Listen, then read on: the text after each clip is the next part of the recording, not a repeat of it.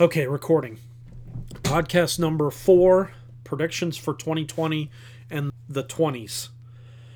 6th of January, 2020. Okay, welcome back to podcast number 4. I want to give a thank you to all those who've reached out to me, either with feedback or just to provide encouragement. I really do appreciate it, and I hope there's some value in what I'm providing. I also want to give out a shout out to Conrad.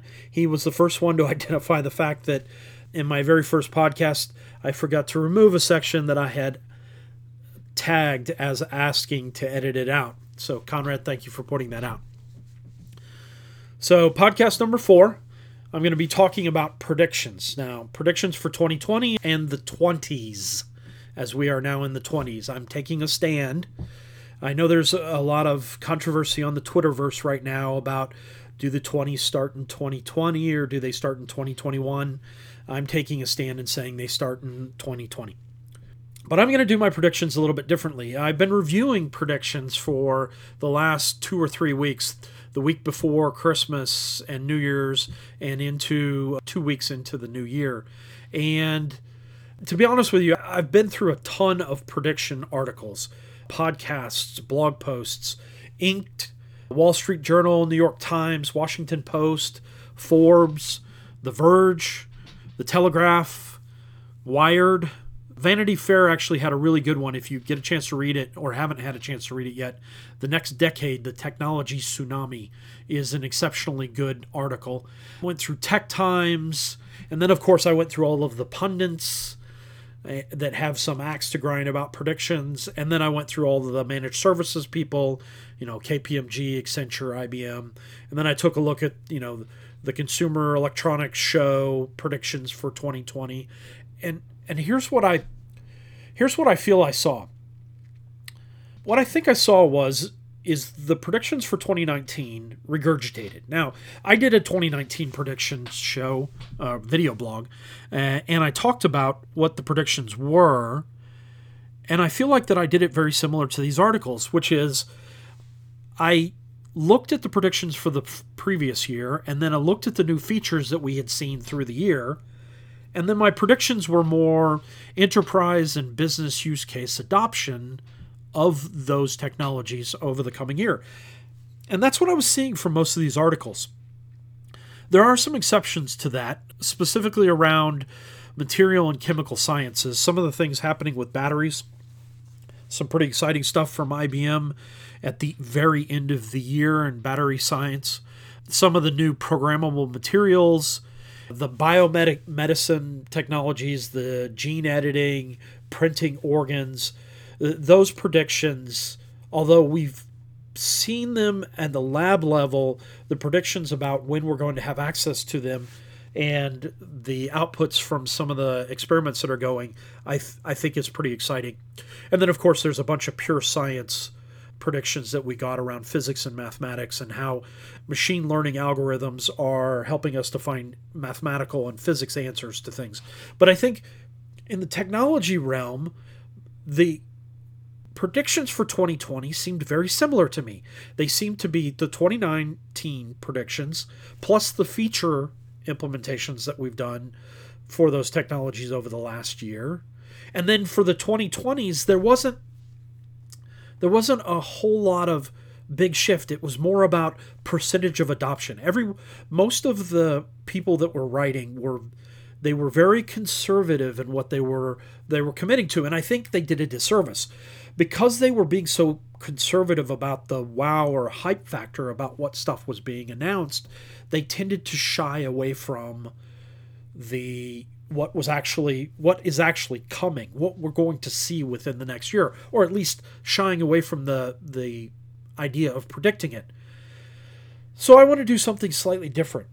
What I'm going to do is that I'm going to take a shot at predicting 2020 and the 20's in a way that is to take a look at the technology and how that technology could be used for business outcomes. Now you're going to hear me say enterprise adoption. You're going to hear me say I expect these new technologies to begin to be used by enterprises more in a production manner. Some of the technologies are in that boat. After I go through most of the technologies, and by the way, some of them I'm going to say we don't know. We think they're coming, we're watching, but we're not exactly sure what's going to happen. I want to talk a little bit about some areas that previously I wouldn't have talked about in a technology podcast. Things like automobiles. So, yeah, there's technology in automobiles, but the technology use case we're going to be seeing with automobiles is going to explode in the next 10 years. And then the very last thing I want to cover is what innovation looks like over the next decade. So, with all that being said, let's go ahead and kick off into the predictions. So, prediction number 1. The easy one is in this area is, and this is augmented reality, virtual reality, and extended reality. And that's the prediction is that there's going to be more of it. And that's what you hear a lot of. Gaming is taking another shot at virtual reality. Augmented reality is now fully productionized and being used in gaming senses. And extended reality is starting to be used more and more in labs and in engineering works. So let's talk about what the difference is between the three. So augmented reality is adding additional content onto an image of the real world, whether it's through a screen or through glasses, and it's projected onto the glasses. It gives additional content. Virtual reality creates a whole world. So it shuts off the world that's around you and places you in an entirely new world, an entirely new setting, gives you access to new visuals. And then extended reality is about the augmented and virtual reality plus extending other things. It's hearing, it's touch, and it's doing it in such a way to extend what is already there. So what do I mean about extending what's already there? I'm going to get a little bit philosophical here for a second. Donald Hoffman has an exceptionally good paper specifically about this, and that's that we only perceive the world through an interface. The impression from a neuroscience standpoint is that we don't actually see the real world as it is. We don't hear it the way it is. We don't smell it or taste it or touch it the way it really is. What our brain does is our brain interprets electrical signals of what the real world is. Now, in a game, that allows us to create new worlds. In a business, augmented reality, virtual reality, and extended reality would allow us to enhance that interface that our brain uses to get better outputs, business outcomes out of it. What do I mean?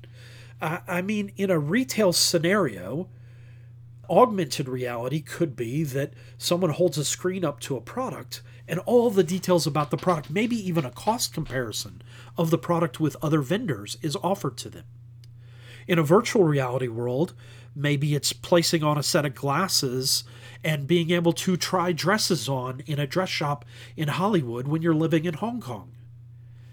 And extended reality might be placing you in with haptic gloves and a virtual reality world where you could experience being a police officer to see if that's something that would be interesting for you. So what we're talking about from a business use case perspective is about the story and the content around the products. So for retail, it's about making those products more real. It's about telling the story behind those products, providing more content associated with those products. From a logistics world, it might be identifying where something came from or where it needs to go. From a manufacturing perspective, it might be giving schematic visualizations of a product before the product's made or after the product's made and it needs to be fixed. And so a schematic blow up of the product that allows the engineer or the technician that's working on it to go in and actually work on the product. In a development or construction or architecture, it might be the ability for someone to go in and manually manipulate and update a product while people are watching on a screen to do things better. These are the use cases that I think we're going to see. The hardware exists today. We could talk about specific hardware. We could talk about the Magic Leap product. We could talk about Microsoft's product. We could talk about the Oculus from Facebook. The hardware exists. The software is now starting to get good enough to be able to handle it. And games are again leading us. The augmented reality games that exist are now mainstream. So we're going to start seeing that. This year we're going to adopt it. By the end of this decade, it will be the only way we interact with the real world. Yeah, we'll be able to go off on vacations where we leave our technology behind, and I do believe that's coming. But we're also going to go on vacations where we don't actually go anywhere. We just have a virtual reality visit through a vacation by the end of this decade. I think that our purchasing power, the television shows, the history we get, all of that is going to leap off the screen. It's not going to be, it's already coming with us on our phones and our tablets. It's going to continue coming with us out into the real world, into the products that we purchase. And the companies that get this right, the companies that get the story and the content right with their products are going to be the ones that win. So, next one. Blockchain. Wow. Okay, so blockchain ledgers have been on prediction lists for about the last 5 years. And I think what we have, don't get me wrong, 3 years ago, most of the pundits were saying blockchain ledgers were a solution looking for a problem. I think that IBM and a couple of other organizations have shown that there is actually a very valid and very useful use case for them. We're going to see some new technology.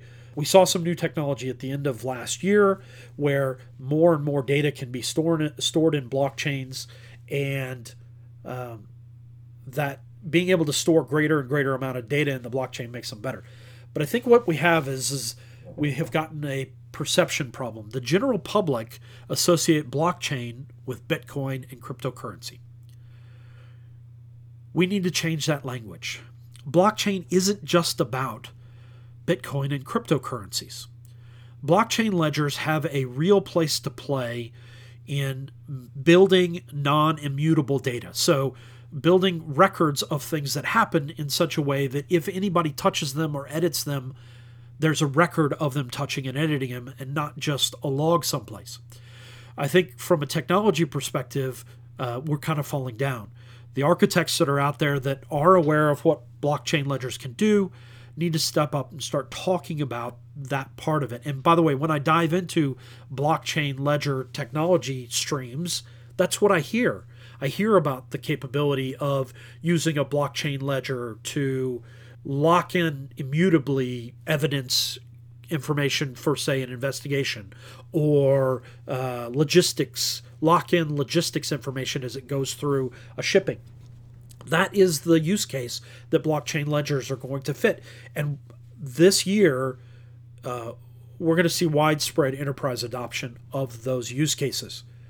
Are we still going to see cryptocurrencies? Sure. But I'm not a finance guy. I have some very good friends who do finance information and they do finance technology and fintech. I'm not primarily a fintech person, and I'm not going to try and talk about cryptocurrencies or the markets that are popping up. But blockchain ledger has a place. It has a solution. It has a use case in there for the blockchain ledger separate to the cryptocurrencies. Okay, next one. Internet of Things. Talk about a product with an image problem. The general public see Internet of Things as either Alexa or that their refrigerator is going to order their milk when it runs out. But here's the reality. The real benefits to IoT are going to be the manufacturing, logistics, the medical technologies, and the wholesale technologies to gather data. IoT is going to give us massive amounts of data. From a retail and business perspective, there's still an upswing that IoT is going to be able to give, and that's that it's going to give better 360-degree views of the people that interact with their products if IoT is implemented in them. But IoT has some huge hurdles. The first is that a lot of real value for IoT is going to require edge computing. And the edge computing isn't there to do full AI at the edge yet. And IoT is either going to generate so much data that we're going to drown in it in the center, or the edge is going to have to be able to analyze that data enough to decide what is important to send back. And that requires machine learning and AI. The second problem we have is the security. IoT is inherently a slim implementation product. This is a product that is powered by, body heat or your movement or very small batteries or even radio wavelengths that happen to be populating within the area. So the product itself has to be very small and very light. That precludes massive amount of security on the product. And if IoT can dump data into the internal without some AI looking at the data first, that presents a access point for bad actors to come in. So security and AI, edge computing is what we're going to see in IoT baked in over the next year. Over the next decade, expect everything to have sensors on it. By the end of the 2020s, every consumer product that I think that rolls out will have sensors associated with it. You will have a sensor on your milk that tells your household computer when the milk is running low. So whether that's the refrigerator using visual recognition patterns to show the milk, or a small tag on the bottle of milk that informs the refrigerator that's running low, we're going to see that by the end of the decade. By 2025, the medical technologies will have IoT in everything. IoT for monitoring. So if anybody that's had any dealings with the medical industry in the last 10 years should realize we have a shortage of both nurses and doctors. Massive. If you've been in a hospital and realized that the nurses are so short-staffed that they can't get to everybody all the time, IoT will help with this. So Internet of Things, sensors placed on everything to do with medical technologies will allow them to remotely monitor more patients, to give better care, to give better interaction, to track things better. So if we're going to talk about IoT in a retail or a consumer sense, we need to talk about 5G. Wow, 5G's been in the news quite a bit lately. For those of you that don't know what 5G is, it is the next generation of cellular technology. The difference between 4G and 5G and 3G and 4G is massive. The 5G is 100 times greater speed and bandwidth than 4G was over 3G. So fundamentally, 5G is going to provide us with the environment to run all those IoT sensors I was talking about a second ago. Here's the downside. We have to have 10 times the number of cellular access points that we have today. So the coverage areas to get the full benefits of 5G are going to be years out. Some of the predictions I saw were 2030, 2035. Singapore is now looking at 6G, and some of the countries are now thinking that they won't have the density of cellular access points until 6G is released. So 5G there is quite a bit of hype about it. To get true 5G, you're going to have to be in a major city or metroplex that has rolled out all of those cellular access points. But I think what you're going to see is you're going to see a lot of business adoption of 5G. So the telecoms are going to do it. They want that additional bandwidth. They want that additional numbers of people on their devices. And by the way, there are IoT sensors out there that are running on 2G. So understand that the telcos, the telecommunication companies want people up to 4G and 5G. So that's going to be the direction. At the same time, on the Wi-Fi front, we're getting Wi-Fi 6. Now, Wi-Fi 6 and 5G actually work seamlessly together. So I think that in this year, we're pretty much by the end of this year, all of the Wi-Fi products are going to have Wi-Fi 6 capability. And that by the end of this decade, we will have complete wireless coverage in houses, in all new houses going in. It will be, the internet is becoming as prevalent in the first world as clean drinking water or sanitation. In fact, in India, in some places where they don't have sewer systems, they have Wi-Fi and cellular coverage. So we're going to see the coverage going and going and going. Okay, next prediction. 3D printing. So wow, okay, 3D printing has been the promise of predictions for about the last 3-4 years. This was the thing that was going to turn every household into their own artistic bracelet keychain making industry. I think we're not there yet. The product, don't get me wrong, the 3D printers are there. The 3D printers have the capability to do it. In fact, I saw a video post of a 3D printer earlier today that had a conveyor belt built into the underlay where the 3D printer printed, and it could print things that were 3 meters long. Just continuous printing. Wouldn't stop. 3D printers are now printing in metal, concrete, wood pulp, plastic. So the product set's there. What I think is that the technology has been so do-it-yourself DIY as it's grown up that unless you're a real gearhead when it comes to 3D printing, the adoption rate hasn't been as high as the predictions have come. I think that what we're going to see by the end of 2020 is commercial grade 3D printers. Now, what I mean by commercial grade is not manufacturing. The manufacturing are already using additive printing to manufacture things. I'm talking about a machine that gets put in your house that is maintained by somebody else, that all you do is you put stuff in it and it prints parts for things for you, or it prints things that you download off the internet. I think that by the end of 2020, we're going to see that as a consumer product, commercialized and sold in Best Buy or Noel Lemming in Australia, New Zealand. That I think that by the end of 2020, that's what we're going to see. Now, by the end of the 20's,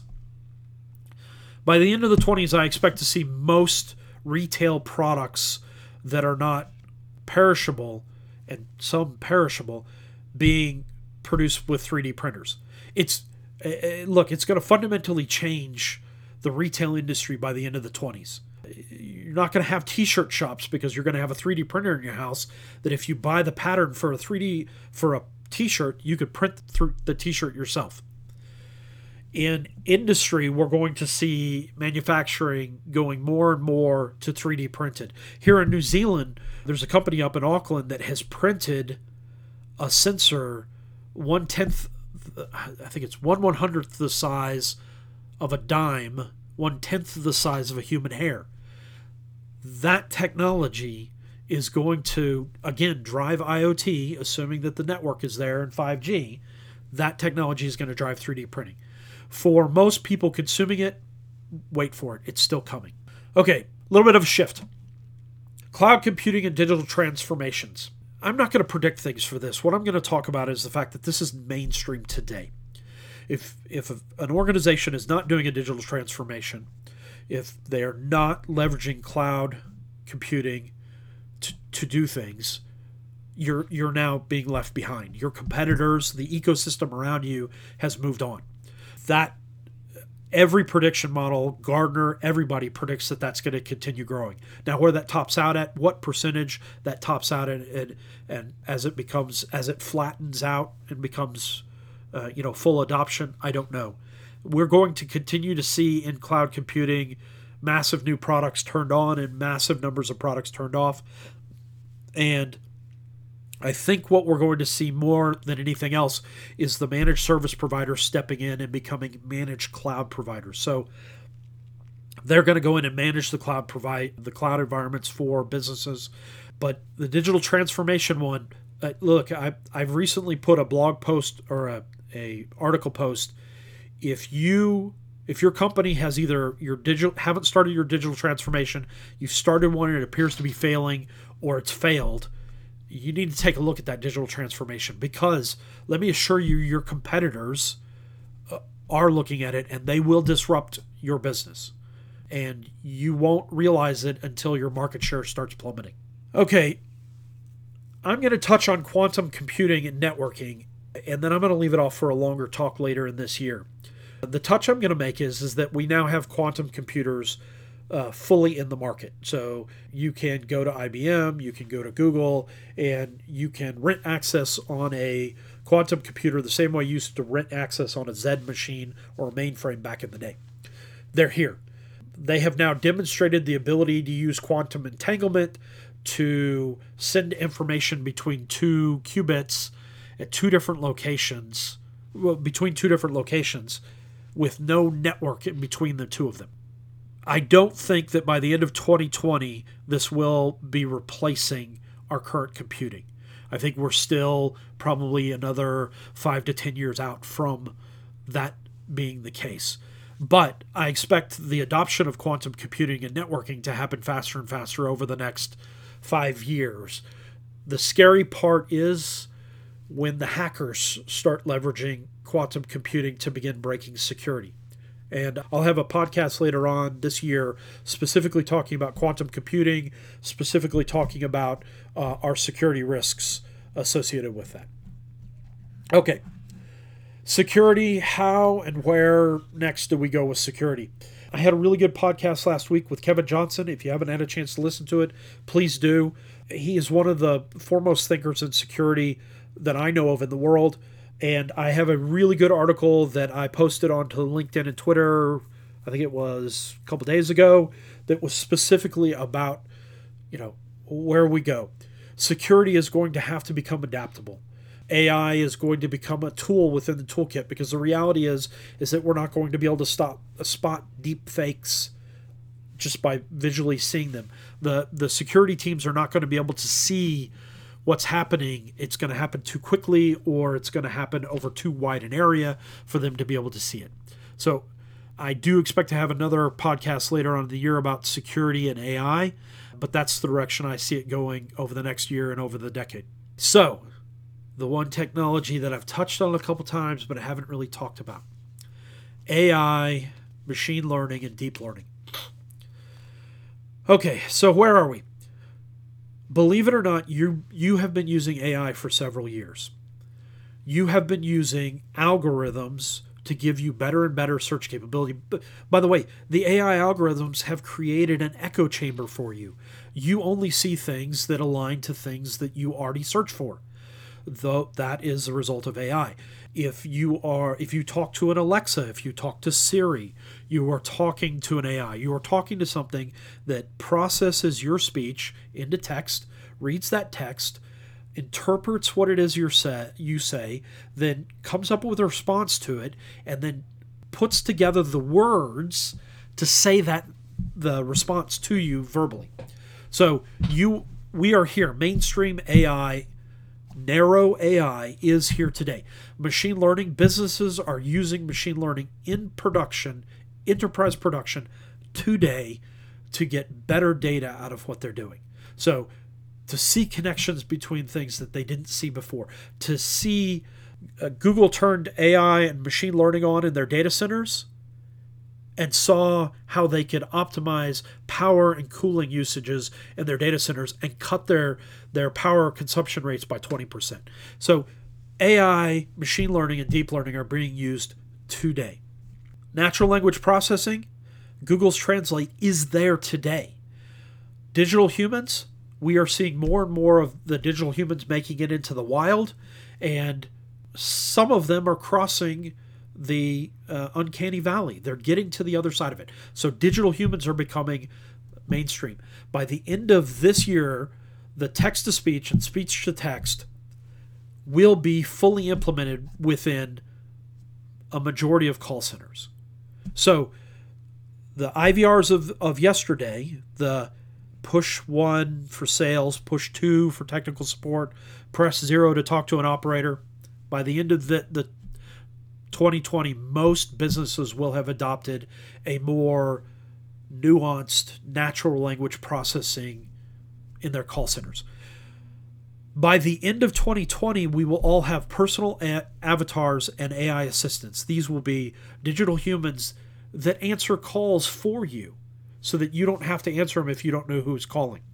They will be able to book things for you based on what they hear. So you will just say, hey, AI assistant, can you book my doctor's appointment for a week from next Tuesday? And that AI assistant will call up the doctor's office and, by the way, not talk to a person, but talk to the system within the doctor's office, and we'll book your appointment for a week from next Tuesday. That's by the end of this decade. Within the year, the business use cases for AI, machine learning, and deep learning will be fully embedded. So what I mean by that is enterprise adoption of AI and machine learning will be providing valuable insights to business within the business by the end of this year. If your business is not looking at AI and what it can do and machine learning and what it can tell you about the data that you already have, then let me assure you your competitors are looking at it and you are ripe for disruption. I want to talk a little bit about process automation within the AI ML only because the holy grail of process automation is AI-driven process automation. Don Shurman, the CTO of Pegasystems, has had some excellent posts on this, and I would listen to him any day of the week talk about this, about RPA and where it's going. AI and process automation, I don't believe is there, but I believe by the end of this year we will see it in enterprises in production. So process automation is there today. It's been there for the last 2 or 3 years. Full process automation with smarts on it is there today in production. So we can do smart things with process automation today. By the end of this year, we will see machine learning based process automation where the systems can learn based on the interactions, the processes that they have gone through before and write their own process automation for additional processes. By the end of this decade, I believe that most business processes will be either fully automated where possible or within an AI learning algorithm where they fall outside of the realm of ordinary processes. So when we start talking about robotics, robotic automation, and AI, I want to talk a little bit about deep fakes and bad actors. This year is a presidential election in the United States. We will have deep fakes in the wild of the presidential candidates before the end of the year. That's a prediction. I expect to see deep fakes, both debunked and possible deep fakes in the wild by the end of 2020, before the election is over. Now, whether or not we'll be able to track those back to one of the presidential candidates or not, I don't know. But we are there now. Some of the deep fakes that have been demonstrated to be able to be made are good enough that you won't be able to tell. At the same time, we're going to be chasing those with AIs that identify deep fakes. But like other security, we are always going to be a day behind. So day zero viruses, unless you're looking at heuristics, we don't see day zero viruses until after they've happened. Day zero deep fakes, we're not going to see them until somebody debunks them. And that's a pretty scary place for us for content, especially news content. So information content that we expect to be able to help us answer questions about where things are going and how they're doing what they're doing. So I would go into anything you see online with a sense of cautious skepticism. And if it seems out of character, remember, we're all in echo chambers right now. The AI we've been living with for the last few years has placed us in an echo chamber. If what we hear someone say supports the echo chamber we're in, but seems to be slightly off of the messaging that they have said in other times, and if you're not aware of their messaging, then be skeptical of it and go and search out the information that they believe so that you can make an honest call about whether or not it's a fake or not. So I said I'm not going to mention autonomous electric cars. I'm going to talk about autonomous vehicles and electric cars later in the year in another podcast. And I'm going to talk about theory, hype, and reality around them, but I'm not going to cover them here. What I am going to cover is innovation. Now, innovation for this year, I'm not going to make any predictions. To be honest with you, we're too close to it, and any prediction I would make would seem like a rehashing of innovation from this previous year. Instead, what I'm going to do is I'm going to look out towards the end of the decade. Innovation by the end of 2020 will be a team effort between AI and people. And there will be people from different backgrounds. We know that innovation within teams of people with different backgrounds generates better innovation than homogenous people, the same team within the same area. AI is going to be able to provide views and visions and perspectives that even a team of diverse people is not going to be able to see. The problem is if you make the team diverse enough with enough people in it to truly bring in all innovations, then you can't make any decisions because you can't get the whole team to agree. AI is going to be able to provide that diversity into those innovations. In addition, AI and ML are going to be able to test 10,000 innovations within a few seconds. So your innovation loops are going to be able to be faster.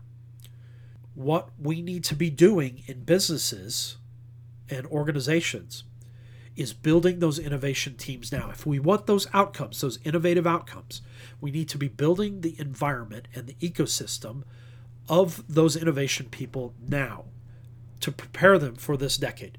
Because let me assure you, by the end of this decade, if we look at the cycle for new products and technologies in business, you can't wait 10 years. You can't live on an existing technology and an existing products that you had for 10 years. There isn't anybody that's doing it anymore.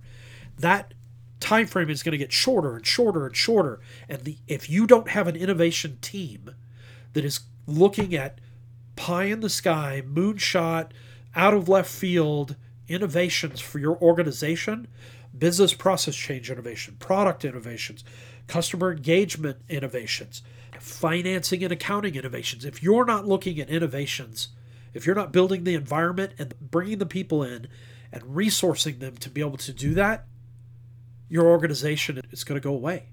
It's not going to be a go out of business. It's going to be you're not going to have a business to be in. You're going to be selling whale oil when everybody's putting electric lights in their houses. So that's my predictions for 2020 and the 2020s. I appreciate you listening to my podcast. I appreciate you taking the time. Any feedback is welcome. Hey, just reach out to me for anything. It doesn't have to be able to provide feedback. I like hearing from everybody. That reminds me of the people that are actually listening out there. I look forward to the next podcast with you guys, and thank you very much.